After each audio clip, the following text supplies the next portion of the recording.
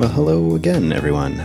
Welcome back to Brunch with Brent. I am lucky to be joined today by Angela Fisher. Hi, Angela. Hello.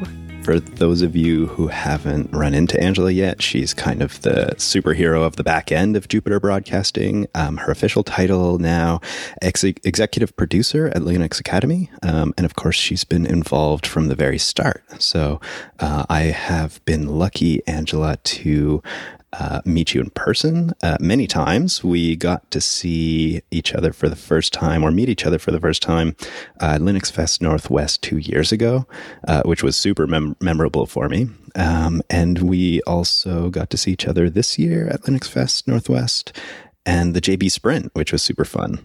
You led a whole lot of adventures on that sprint. And so I guess one of my first questions is, how do you seem to know all the cool places in the Pacific Northwest? You kind of guided us to a bunch of really great places. Tell me a little bit about that. Well, I have 3 kids, and I have been a stay-at-home / work-at-home mom basically the entire existence of Jupiter Broadcasting. And so I am constantly looking for new and fun things to do. Right. So it's the adventure that kind of gets you out there. Yep, and try new things. And it's come in like stages. So first it was just local parks, in the city that we live in. And then it was, I could travel a little further, as they outgrow their naps and stuff. And then it went to like, as they're able to walk further, it's, okay, we're going to go on this trail, and it's not as boring because, they appreciate nature in a different way and enjoy, like, for example, the ice caves. Getting to the top with the ice caves is really cool. And so it's worth the hike up there, even though it's not that big of a hike. It's like 200 feet. But it's just kind of morphed over time. Well, that sounds obvious now, but I mean, to someone who might not have kids like myself, of course, that doesn't come to mind first, but you, I imagine now, are quite the expert mom, and definitely seem so with what I've seen. And but it was really interesting to watch, especially with the ice caves as well during the Jupiter Broadcasting Sprint, which we do have a blog post about that you can check out. Alex took some pretty cool shots, but what was interesting to me was to watch the adults become kids as well, right? There was this real joy about seeing some of these sites and made everyone excited about nature and about some cool sites too. So do you still get excited about the local stuff? Oh, yeah. Yeah. In fact, this year, or during the sprint, I actually invested in a Discover Pass. Actually, instead of just doing the day pass, I went to the ice caves, I think, 3 or 4 times this summer. And it just makes sense to not pay for a daily pass each time and just get a year long. And now I can go to do other things. Like this last weekend, I went up into Snohomish to shoot guns. So, and I need my Discover Pass for that. Tell me a little bit about that experience. It was my second time. The first time I went to an indoor range just to get a general feel and understand some of the basics of handling a gun, holding a gun, shooting a gun. And then what is it called? The unknown rules, etiquette. There we go. Gun etiquette. And when there's other people next to you and things like that. Just really good basics. That was about a month ago. And I really wanted to try an outdoor range. And so there is one. It's actually over by my family's cabin, like not that far from there. And it was really cool. I got to set up targets, and I'm actually a pretty good shot, which is exciting for me. I've always felt that I had a good eyesight, vision. Well, there's just like hand-eye coordination that goes with it as well, right? Yeah. But unfortunately, I ended up taking out the frames of the targets, just shot right through the metal frames. Oops. That's funny. One of them is completely unintentional because I was doing a shorter range target and I took out the long range target that I couldn't even see while I was aiming for the short range target. Interesting. Yeah, it was with a rifle. So it just, yeah. I'm like, wow, I got 2 targets in one. Do you know what kind of rifle you were using for those who are interested? I don't. I'm still very new. I mean, it sounds like you're a month new, which is pretty darn new, right? Yeah. Yeah. Well, and just 2 times, but I've done a pistol and a think a semi-automatic, and I don't know. Oh, really? Yeah, I don't know. There's so many terms. Like being around Chris, more than half my life, I know I picked up on a lot of technology terms, and guns have like a whole nother like set of terms. It's like technology, but a whole different kind, right? I know it a little bit because my family has done hunting for most of my life, so I've been around it a little bit. But the environment sounds a little bit different in the United States, especially if you're in populated areas. Up here, we're lucky enough that it's quite isolated. But you're right. There's this etiquette that's really good to learn even before you pick up anything, and learning from other people as well is super valuable. But tell me a little bit about what the motivation is. Like, what got you sort of hooked or attached to it or interested in the first place? I really like shooting metal objects. I like hearing that ting. It's the sound, eh? Yeah, for sure. Yeah, it's great. Like, yeah, I hit that. That was me.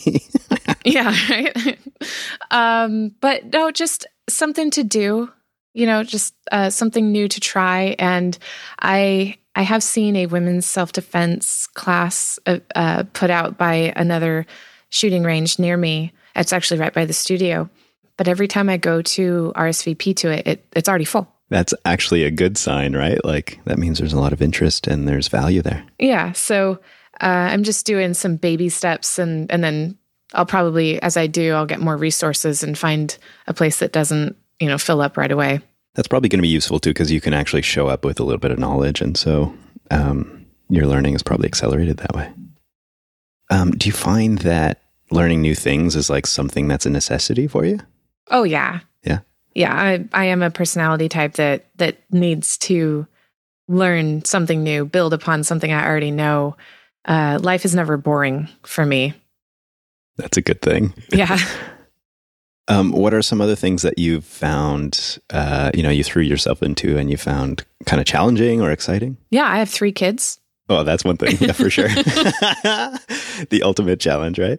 Well, so they're all twice exceptional, which means that they are gifted intellectually, but have something that prevents them from learning. They have learning challenges, and it's a variety, and that, I mean, it basically feels like another full-time job that I have, because I am their biggest advocate, and I make sure that they get what they need in order to learn.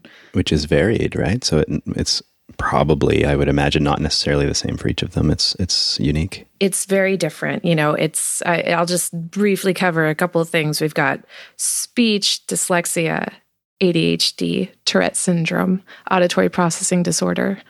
Those are the primary things. So it's kind of all over the place, but I have I think I've bought maybe 26 books this year. Wow. To cover the topics, and how to best support their success. And so I am sort of a walking library at this point. Well, what an amazing gift to them that you have the time and the energy and the motivation to dedicate to learning what's best for them, right? I would imagine that's making really important impacts in their lives, whether they realize it or not, right? Absolutely. Well, and you can't read about the challenges that your kids are having without finding ways to improve yourself too. Is it like you've learned things about yourself through this process? Absolutely. I mean, and even though, my parenting style, I'm a yes mom, I will default to yes and not immediately say no. Oh, that's interesting. Yeah, it's a perspective of like, yeah, sure, you shouldn't climb up the slide, but is it really hurting anybody? No. Just yes, you can climb up the slide. Not being a helicopter parent per se, but not endangering their safety. But it applies to a lot of different things. So one of the things that I shifted as I learned more about like Tourette syndrome is more patience. I need to be more patient. There is a lack of control with that particular challenge And so I learned a lot more patience. In fact, I think patience is probably the biggest one across all of them because even with the auditory processing disorder, like a lot of people would confuse that with a child not listening.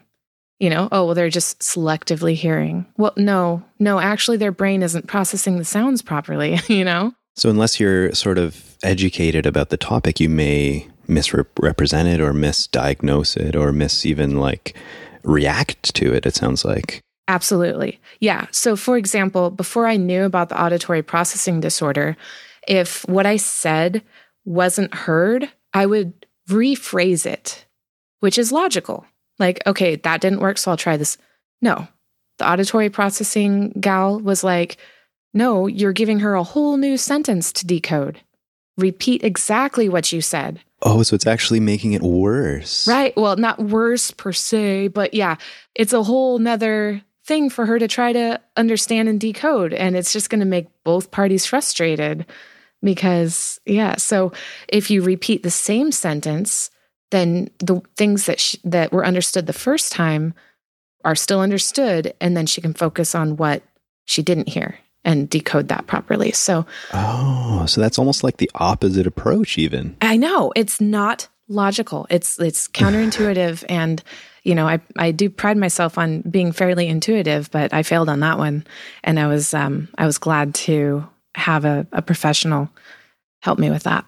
So you mentioned that patience was something that you've had to learn throughout this process. I've been told often that it's something that I have naturally, but tell me about the process of building that up for yourself, because it doesn't seem like a really obvious skill to learn, like something that's more straightforward. I think I would have to credit other sources for teaching me to not react immediately and to be more thoughtful and to listen more. It all kind of comes together. About a year and a half ago, I began attending Al-Anon because I have family members that are alcoholics and was raised in an alcoholic family. And Al-Anon is when I first sort of, it's such an amazing support system.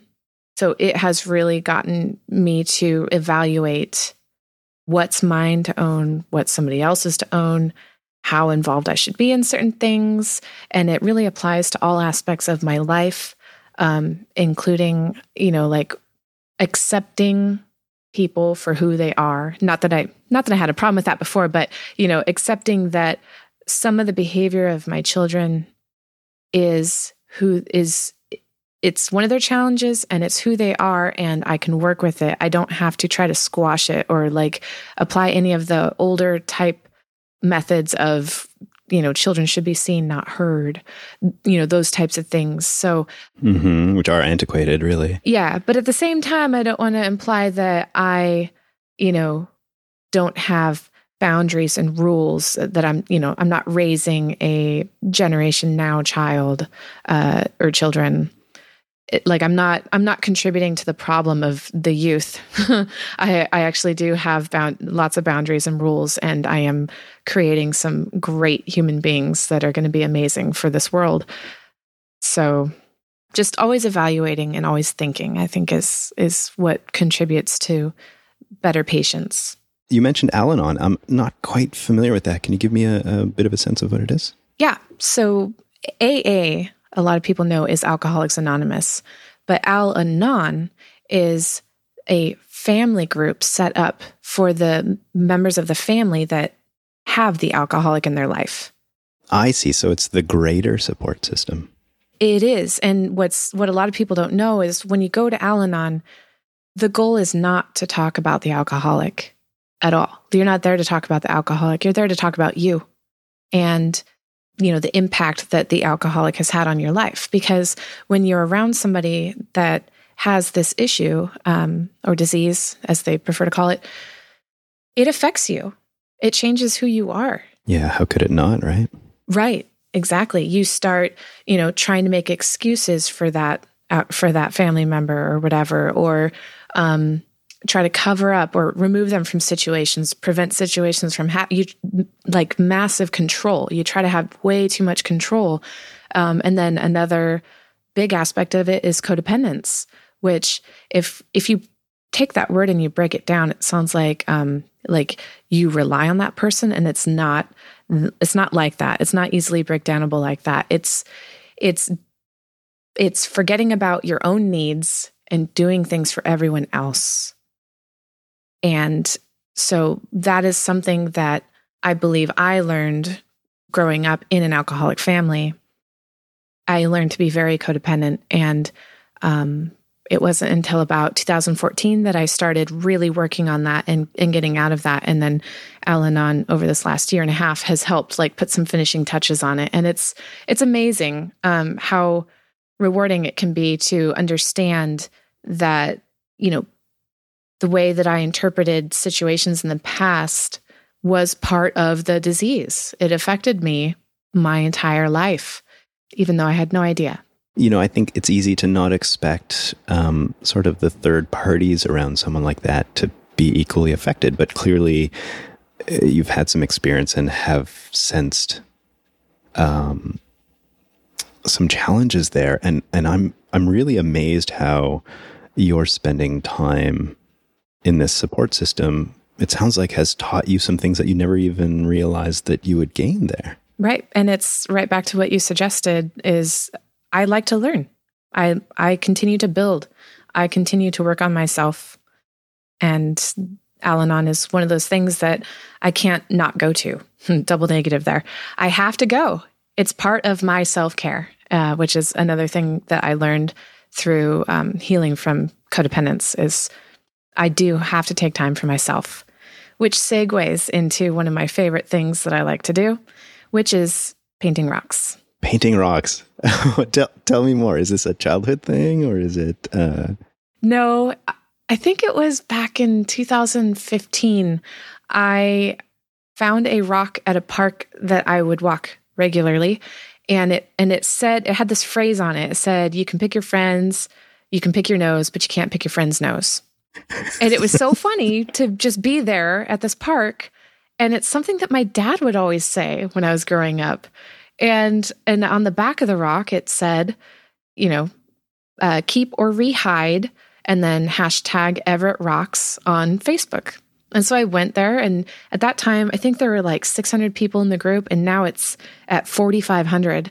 Whoa! Yeah, it's explosive, and there's all sorts of rock groups. But basically, I started painting rocks, and I really enjoy it, and I hide those rocks at local parks for kids to find.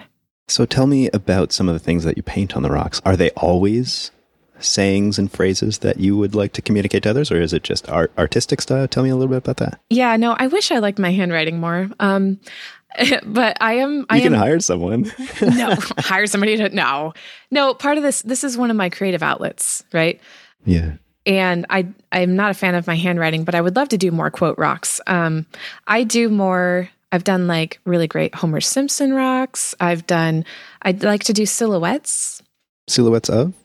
Of anything. People, pets, plants, flowers, I don't know.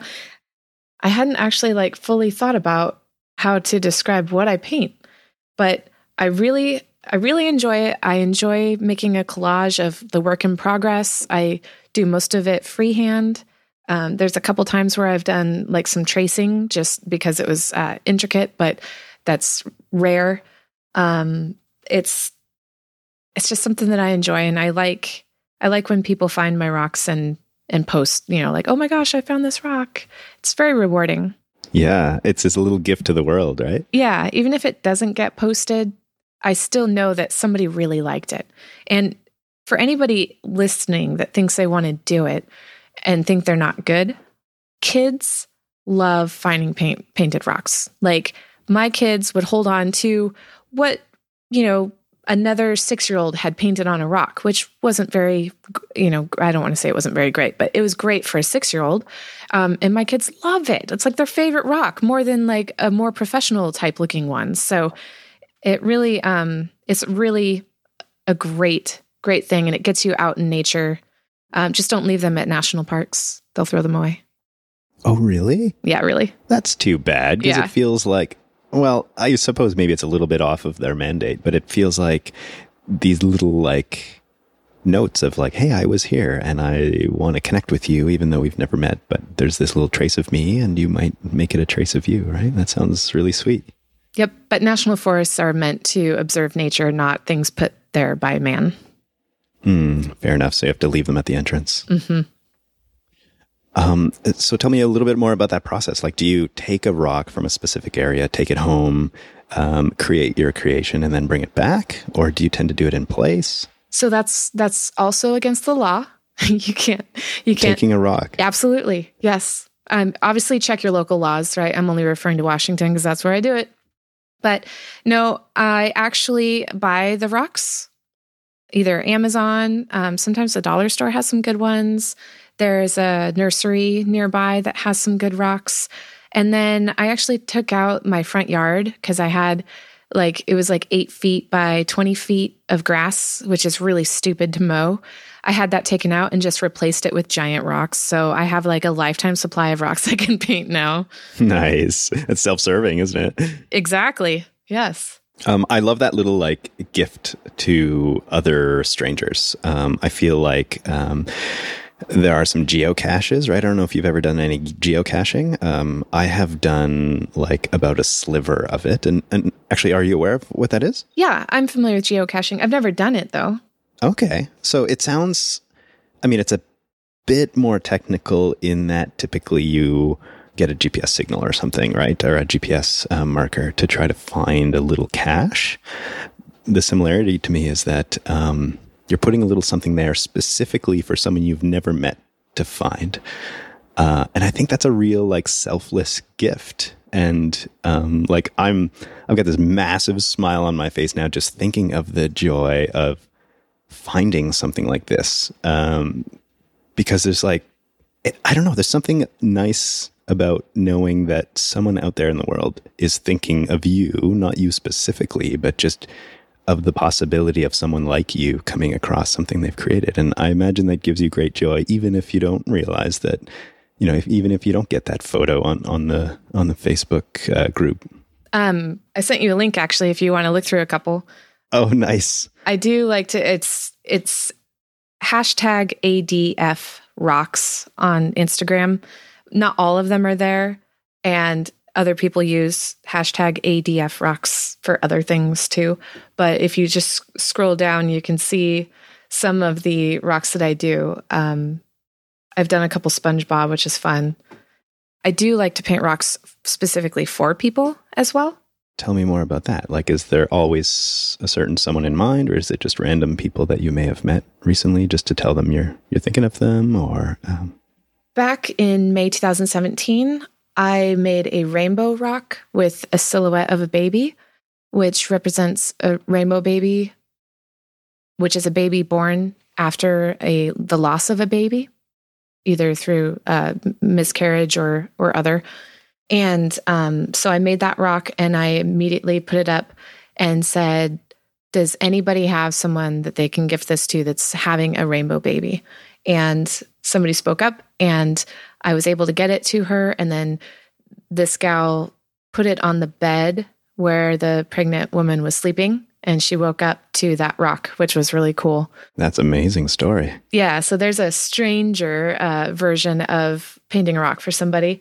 And then I painted an elephant for one of my friends, and I shared it with the Everett Rocks group, and then suddenly everybody wanted it. And one of the things that I was trying that just didn't appeal to me, I didn't want to ever repeat a rock. There's so many things. There's so many things that I could paint. Why would I ever repeat? But due to demand on that, I made 4 different versions of that rock and gifted them to a variety of people. 2 were strangers and 2 were friends. So I also made one for the blood bank, which, because I've been donating blood each year. Unfortunately, I had to take a pass this year because I was iron deficient anemic for a little while. But now I'm better, but I'm not sure I can actually donate just yet. But the rock says, apparently when you donate blood, it has to be your blood. Oh, interesting. Okay. All right. I still haven't, but I'm going to bring that to the blood clinic so that they can have it there, because I know that they'll get a chuckle out of that. That's so cool. Yeah. So it sounds like, well, it's a universal truth, right? Which is that art can apply to all of life, and creating it gives you joy, and taking it in gives you joy. One of the things I appreciate the most about going to a new city, for example, is going to a gallery you've never been to, or seeing artwork strewn around a farmer's market, or there's like an alley I came across one time that was just like a pop-up artist's, a bunch of vendors. And so I could see why finding one of your creations sort of among nature would be a real gift. Because A, you don't expect it. B, it looks pretty cool. Like I'm seeing some SpongeBob rocks here. I'm seeing some sloth rocks drinking wine, and all sorts of different like nature scenes and stuff, right? So it feels like they're beautiful, and yet they're also like in a place you didn't expect. So I could see why that would be really cool. How was the sprint for you this year? The sprint was great. It was so awesome having the whole team in person. Like, I have tried to accomplish that through Linux Fest Northwest, but every year, never fail, one or two of the people that are involved in the success of the network were not able to come. And so it was really cool to all work for a common purpose, which in this case was the launch of Self-Hosted, and just tackle so many other little projects and things in the meantime. Yeah, it was so cool. I would say privileged to be involved in that. And it was so cool to watch sort of the brainstorming sessions that would happen, just kind of unplanned, right? There was so many ideas moving back and forth, and new show ideas. I mean, this Brunch with Brent came out of that, actually. And it was, I think, yeah, you nailed it. It was a real treat to have everybody in the same place. And I didn't realize that was the very first time that happened. So that must have been pretty exciting for you. Yeah, I mean, we've gotten together for conferences and fests, but never a work party, party as in work, but, like just not focused on, a project like that. It's just for the conference, and we're all kind of doing our own thing, going to talks or talking to people or being on air. Not so concentrated, right? Yeah. But yeah, no, I had ideas for certain future projects with Linux Academy. And while talking with Chris on the ferry, I'm like, what we need is kind of like a laid back radio type interview show. And gave a couple supporting reasons. And then he's like, who's really good at interviewing? I'm like, who? And he's like, Brent. And I'm like, let's go talk to him. Really? Yep. You've got me blushing on this side. Because from my perspective, you guys just both kind of walked up to me and said, all right, sit down. We got something to talk about. But tell me a little bit more, like, why me, really? Because I hadn't really done that on air or anything. But I think from my perspective, has turned out really great to have that opportunity. But tell me a little bit more about the idea. We want to incorporate a lot of different talent and have a streamline for it, as opposed to trying to fit them into shows where they maybe don't fit, right? So creating a show where it's extra content, as well as, these are people in the community and this is how you can know them better. That is the goal. And we were literally on the ferry. We hadn't docked yet and ate lunch. But then at lunch, you said that one of your goals is within the first couple minutes to help the other person feel really comfortable with you, like that, like you're their friend. And you are successful. Thank you. It's a skill I learned through photography, actually. Because as you might imagine, through photography, I always say one of the most important things about being a photographer is actually being able to become friends with someone in 5 minutes. Because unless you do that, the photograph, same as a conversation, doesn't have the authenticity that you're looking for. And so I kind of blame photography for a lot of the life skills that I've gained. So kudos to you for picking up on that. Yeah, no, it is great. And then you also you have a way of picking out questions to further the conversation, whether it's an area that you're familiar with or not. And that is a key component as well of a successful interview, long format interview type show. I blame that on my voracious curiosity in all subjects, whether I know anything that I'm talking about or not. So yeah, I would say as a bit of transparency, like this whole experiment has been really fun for me because it's an excuse to talk to people either that I know, but about topics that we don't necessarily get into, which happen to tend to be topics that are sort of tech related and yet would be generally really interesting to people who are involved in tech, even if they're not experts in it. I think that was, for instance, the episode with Wes was sort of like that. We hardly even talked about technology, but all the aspects that are just shouldering with it, and so it's been a real treat for me to connect with all of you, really, and to continue to be connecting with some really great people to have just some fun discussions, really. So I would say thank you for the opportunity, the idea, and just like kickstarting this whole adventure. It's been really fun. Well, it was one of the unforeseen great results of the sprint.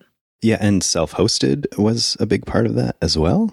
I think that was more part of the plan, right? Yes. Which was even amazing for someone like me to just sit back and watch that process happen, to watch a show evolve behind the scenes. Unfortunately, not everybody gets that taste of it, but I think we did get little nuggets of it that got aired, which is really fun. I think there's 3 or 4 extras that cover, like there's a production meeting, and then there's the story behind, and then behind self-hosted, and then one other one I can't remember, but yeah, check out the extras feed for more self-hosted. Yeah, I really love the concept of the extras feed as well. Mm-hmm. To just kind of collect all these little nuggets that maybe don't fit, like you were saying, but are still really valuable to the community. And for the most part, evergreen. Ah, that's interesting. Yeah. So like anybody, whether they've listened to JB for, 7 years or 3 months, they can pick up on this and learn about everybody on the team and then a variety of, how things came to be, because people really liked the nostalgic part of things. Like, how did that happen? And so to record it as it's happening, or, living, or so fresh in our memory is just a really cool thing to be able to give to the audience. Yeah, kind of a treat for sure. One question I'm curious about, because your kids got to join us on that ferry and they got to join us for a big part of the sprint. But I was curious to watch how they interacted with technology. And you mentioned I think it's an app or something that you use to manage their relationship with tech. Can you tell us a little bit about that? Yeah. So I use an Eero, which is EERO for our internet. And it allows you to create a family profile where you can determine between which hours certain devices can access the internet. And so I actually have it shut off. I have a kids profile, and I have it shut off at certain times so that they're not on their iPads when they're supposed to be sleeping. Or I recently, last week, had to shut off the internet until they go to school, which means basically until they get back from school, because they weren't getting out the door on time. And a couple of weeks ago, I ended up turning off the internet because the house needed cleaned. And my littlest was not happy about that. But it's kind of that joke where, if you want something done, turn off the Wi-Fi, and basically you've called a family meeting. There's nothing else to do but talk, right? Yeah. I feel like you and I, and those are our age and a little bit older, are so lucky to have lived in both worlds, in the sort of connected all the time world that we are in today, but also in that world where you had to sort of rely on your own imagination and your friend's imagination and connecting with people in real time. Have you seen a shift in that for you? And obviously you're raising some kids in this new world. And is that a challenge? I am having a clash of of what I had to grow up with versus what they have to grow up or get to grow up with, I guess. It's more of an opportunity these days than so. Dylan had a girlfriend for like a couple days, which is the extent of name only. That's my girlfriend. That's it. And he had a FaceTime with her, and that is new. And I'm all sorts of, I don't even know about this. Like, this is the first introduction of this concept that hit my brain, and I feel like just that I'm trying to wrap my head around what that means. I know. Because he's not that old, really. He's 10. And you know what I tell him? I said, dude, because I call him dude. I'm like, I have never raised a 10-year-old before, so we just both need to be patient. That's a nice perspective. Yeah. By the time, Abby or Bella get around to this, I'll have done it once and, not fail so miserably in some cases or in some aspects of it. But yeah, so Abby is 8 and she's asking for a phone like every day. I want a phone, Mom. Is it because of peer pressure? It's sort of, it's not peer pressure per se, but it's by viewing what peers have or are doing. Yeah. Okay. But I have been thinking about getting a house line again. Whoa. I've never heard anyone say that before. Well, it makes some sense because I don't want them bringing a phone to school. It's going to get taken away. They're going to, let other people on it. And there's so many things that are out of even my child's control if they bring a device like that to school. Mm-hmm. Not to mention they're not exactly cheap.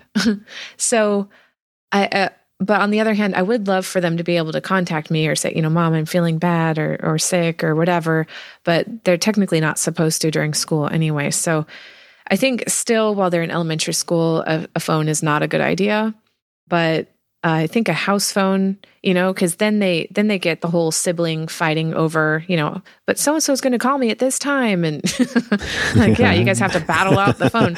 And that's like a staple of our childhoods. Yeah. I mean, yeah, I had corded phones and my mom chose to live where there's no cell reception and still lives there and still doesn't have cell reception.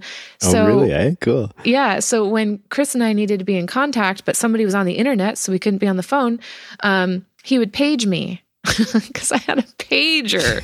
Of course. It's horrible. So I was thinking a phone might be a house phone. I don't know. I'm torn. Sounds like it might solve a bunch of problems all at once, right? It could. And then there'd always be a phone here if they needed anything. Although we just, we use FaceTime. So I don't know.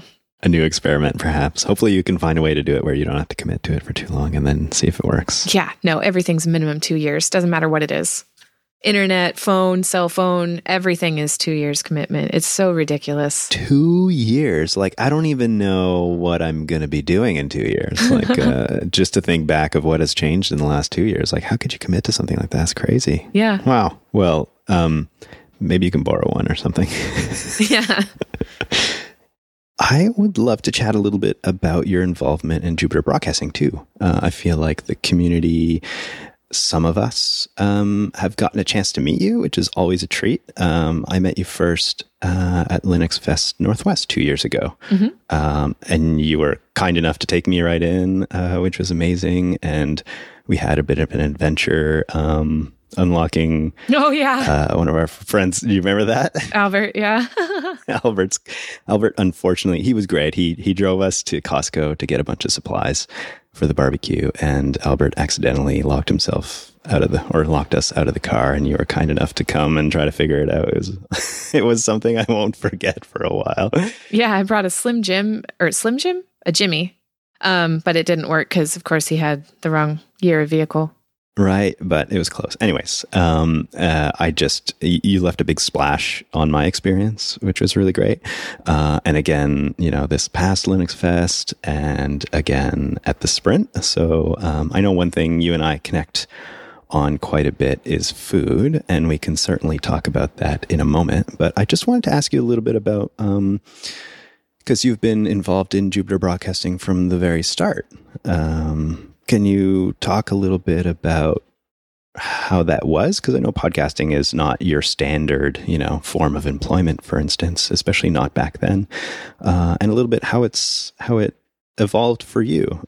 I guess I'm privileged a little bit that I get to see what you do on the back end of things, which is a heck of a lot. I kind of consider you like the back end magic. You're making sure all of the machines are all well connected and everything's getting out on time. And I don't think that it could happen without you. So, but back to my original question, just how was it at the start and how is it now? And what's that contrast like? The first couple years, it was just kind of one of Chris's hobbies, and we'd spitball ideas, and it was mostly him, Chris, and Brian working on Linux Action Show, and obviously before that was like Casta Blasta and a couple other things. We had Jeremy for a while, as we brought Stoked on board, which is a fan favorite. And it's so funny. It's one of the most interesting shows that I think we've ever done, because they did like 6 months of content without the game even released. And the game being Star Trek Online. But, Chris is a diehard Star Trek fan. So my level of involvement was, helping to build the studio. Chris received the green screen the day that Dylan was born. Wow. Yeah. That's interesting. So you won't forget that. Yeah. So our third bay garage studio that was Jupiter Broadcasting started the day Dylan was born. And from there, I was the sandwich runner. I'd feed everybody that came over. And we started dabbling in like other shows. Like we had Lotso and Jupiter at Night and Morg, which I think I needed more M's in that. It was Morg. And then shortly thereafter, was the birth of the Faux Show, of course. If you haven't checked out the Faux Show, it's pretty epic and no longer running. I don't mean to talk about it as if it still exists. And let's see. So in 2009, we ended up forming Jupiter Broadcasting because we had gotten our first sponsor, GoDaddy. And, so the government, of course, wanted their piece. As they do. Yeah. We formed the corporation. I began managing kind of the back end stuff, basically everything financial and taxes and expenses and all that. And while doing, being a mom, and let's see, at that point, I was a stay-at-home mom at that point, and then just working a little bit on the books or anything that needed to be done for Jupiter Broadcasting. But then I started doing Faux Show on a regular basis, and it kind of just bloomed from there. I began looking at different ways to get the audience more involved.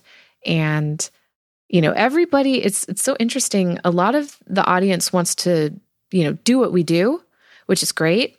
And so they were always asking for recommendations on, what microphone should I get? What this, a variety of questions. And so I began spinning up affiliate program stuff. And that actually really boosted our ability to produce high quality content. We were able to invest in a better camera and, better lights and all sorts of things that we need that people don't realize. These days people think you can just buy a mic and have a computer and sit down and Bob's your uncle, but it's just truly so much more than that. I got our affiliate revenue up a lot, and that is right around the time there was some really interesting things that occurred. Like my sister had been renting the studio, what is the studio now. She'd been renting it from me, and this was in 2000. I had just gone back to work while still doing Jupiter Broadcasting stuff, including Faux Show. I went back to work because we were down on funds, and I told my sister, like, hey, if you're going to move out, you need to give me like a lot of notice because I'm pregnant and, I don't know how we're going to afford a second mortgage if you end up leaving and I can't find renters.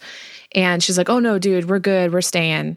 And no kidding. 3 weeks later, she said, we're moving out in December and like mid-December. And that's like the worst time. No way. Yeah. Oh no.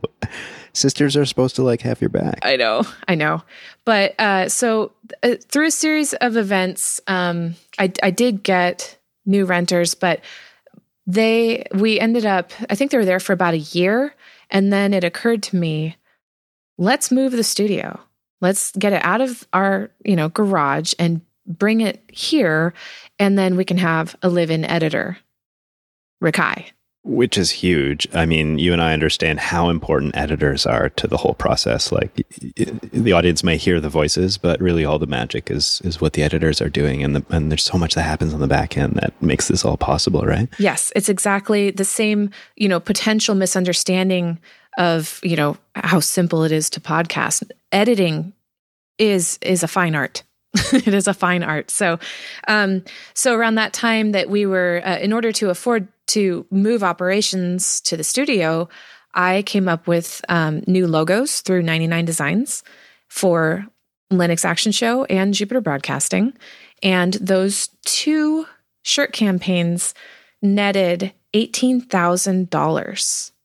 Wow. Which was a lot. I'm sure that was a massive boost for you guys at that time. Well, yeah. I mean, it was gone after the move to the studio.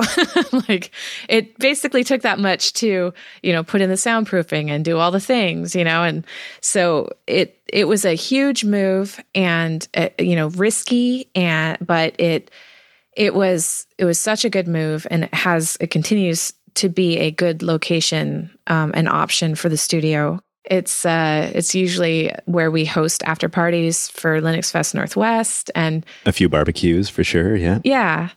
So fast forward, I ended up taking over the social media aspect at some point, which just made sense, right?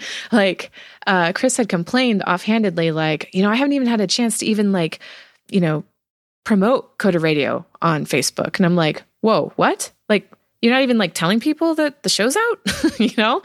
I'll do that. I have no problem doing it. I had no idea that he wasn't getting around to that. And it makes sense because that's not the type of work that Chris, accelerates at. Like he's talent, but that's not his thing, but it's my thing. So I took over the social media aspect, while, maintaining the books and all the ridiculous, things that businesses have to go through and coordinating subcontractors and everything needed for that. Since merging with Linux Academy, one of the, there's two primary things that have made such a difference in my life. The first is not worrying about having money available to write paychecks. What a relief, eh? Jeez. Right? It is. I know, like running your own business, that is one of the hats that you have to put on. That is scary. Yeah.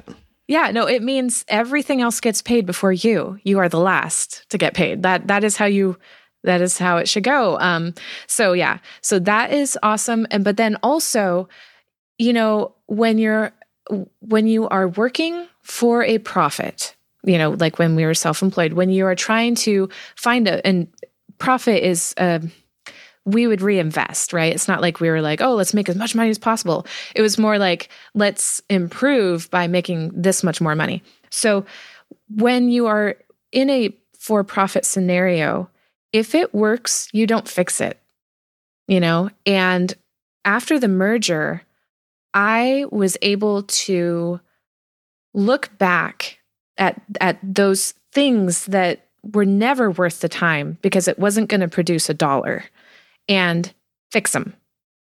So a lot of my first, this last year, because September 12th was the 1-year anniversary of announcing the merger, I have worked really hard on, YouTube playlists and having the right type of formatting for titles and fixing the back catalogs that have the wrong categories. So, Linux Action News is showing up on Linux Unplugged's page, just a lot of details that contribute to a professional picture, we're just a much better, well-oiled machine now because I could pay attention to the details that weren't worth it when we were, for profit.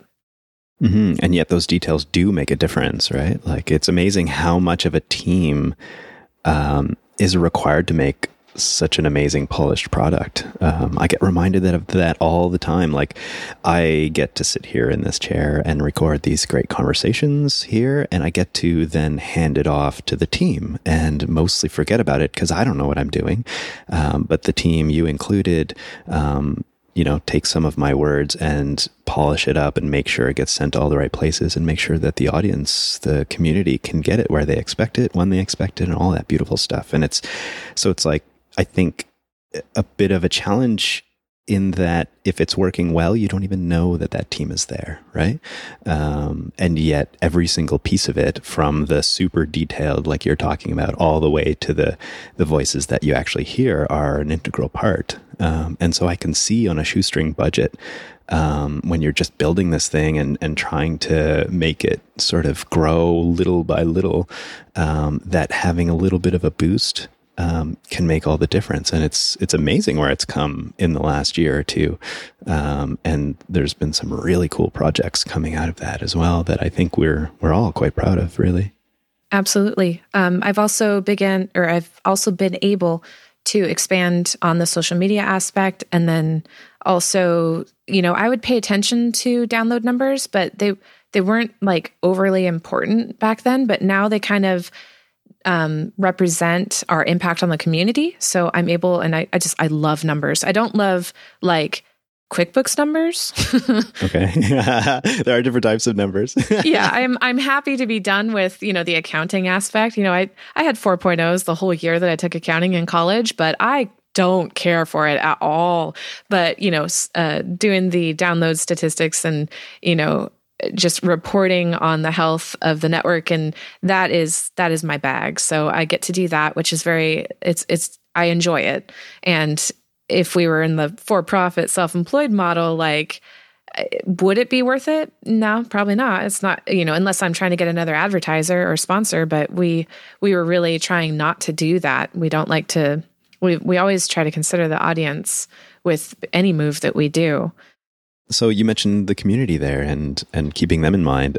Tell me a little bit about how conferences have been for you, because I imagine, conferences have a certain feel for the people who are going there to check it out, like Linux Fest Northwest, for instance, right? Like you're pretty motivated if you show up to start with. But was that always something that was interesting to you at first? And what was connecting with the community in person like? Yeah, I was going to Linux Fest Northwest before Jupiter Broadcasting was a thing. Really?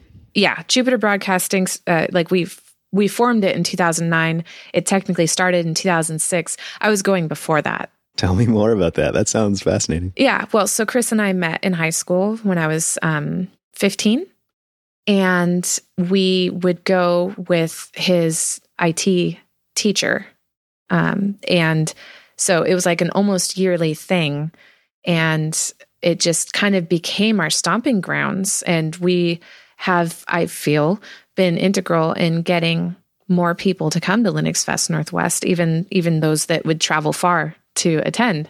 You're responsible for me showing up, that's for sure. Yeah. I mean, it's so cool. I don't go to many conferences because a lot of my position requires, or it's just not necessarily community facing. It's more back end, but I absolutely do Linux Fest every year. And just before Linux Fest this year, we acquired Cheese Bacon.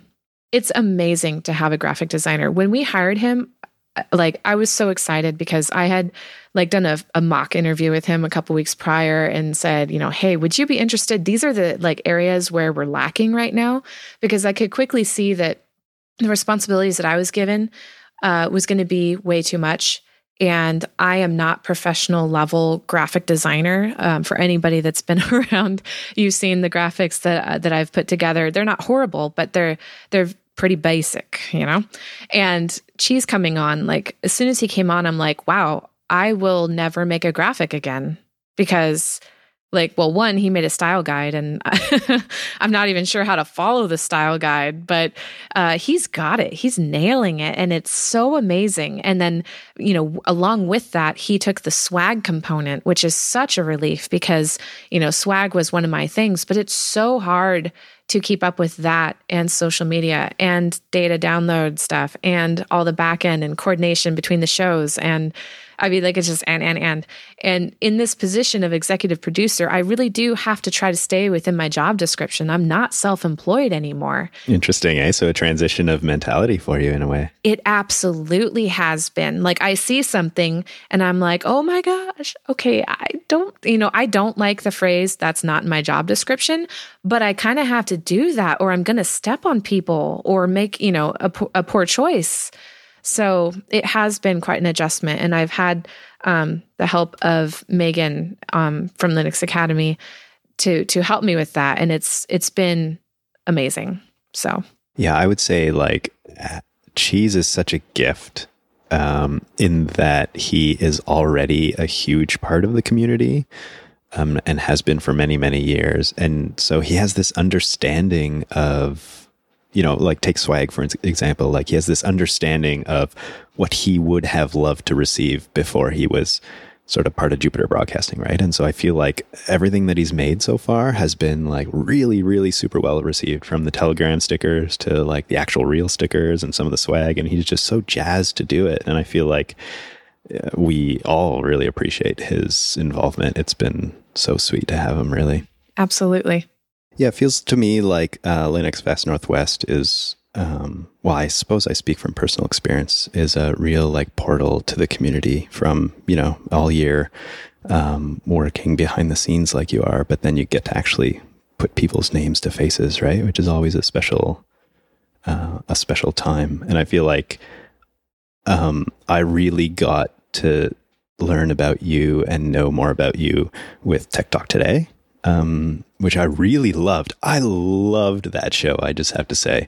And I loved your perspective there as well, because I feel like I'm less technical than most people who are generally involved in the Jupiter Broadcasting community.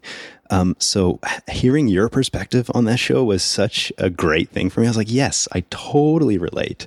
So, when I finally got to meet you, I was like, oh, this is so fun. And then we connected on food and a whole bunch of other stuff like that. But tell me more about Tech Talk Today. You seem to have gotten really excited there for a moment. Yeah, it was great. And I, like I said, I've learned a lot about technology and just from knowing and being with Chris. But I do have sort of a basic understanding of a lot of things. And as I really just love this, Alan Jude referred to me as knowing enough to be dangerous, and it's accurate, and it's the first thing that occurred to me as I was shooting the metal frames of the targets too. My aim is just good enough to be dangerous. Well, what I appreciated about your perspective on Tech Talk Today was that you were coming at it from the user's perspective. Yes. Like the end user instead of the person who's building it. Yes, right? I am very good at end user perspective. Absolutely. Which is also a really valuable perspective when you're sort of reviewing a service or asking questions about a new product or those kind of things. So was that fun for you to kind of voice that opinion? And did people tend to connect with it? Yeah, absolutely. It definitely was. And then I think a lot of people that had watched the faux show then also listened to Tech Talk Today to get some Ange. And so they kind of knew who I was and where I came from and what my limitations are in the tech field. But I do feel like I ask pretty good questions and I try to understand things at a level that can help break it down for people that may not be as technical. Mm-hmm. Which is so valuable. So valuable. I've been told repeatedly that end users, some of my family I'm referring to, I guess, and friends and things like that, there's this real skill in converting the knowledge that you have of how it works a little bit technically, but into the end user's perspective. And I feel like you bridge this really nice gap there. Yeah. And honestly, Chris is really good at that. That is one of his best features. And so between the two of us, like he can understand my end user more basic questions and be able to answer them. Like it's just a good pairing in general. So I think that show really did work really well for us. Yeah, that's awesome. Well, and doing the Friday stream was really fun hearing you there. And I know you're going to be on here and there throughout. So I am interested where you would like to send people if they want to get connected with you. Yeah, I'm on Twitter at Angerz, Angerz. And I'm on Instagram at Momvault, Momvault. And of course, you can be found in the Jupiter Broadcasting Telegram group as well. And I have a little bit of an ask for you. Is there anything that you would like our community to do or to share or check out or to think about? Yes, I would like to see what types of creativity things that the audience does. That's huge. Yeah, link your podcast, link your artwork. Yeah, photography, whatever. That's it. Creativity is so everywhere. That's amazing. I love that ask. That's amazing. Especially that you kind of came up with it out of nowhere. I love that. As you know, I'm doing photography and stuff, have some creativity in me. I think it's sometimes squashed by the technical, but that's really lovely, and I appreciate that. So thanks so much for joining me today, and thank you so much for your time as well.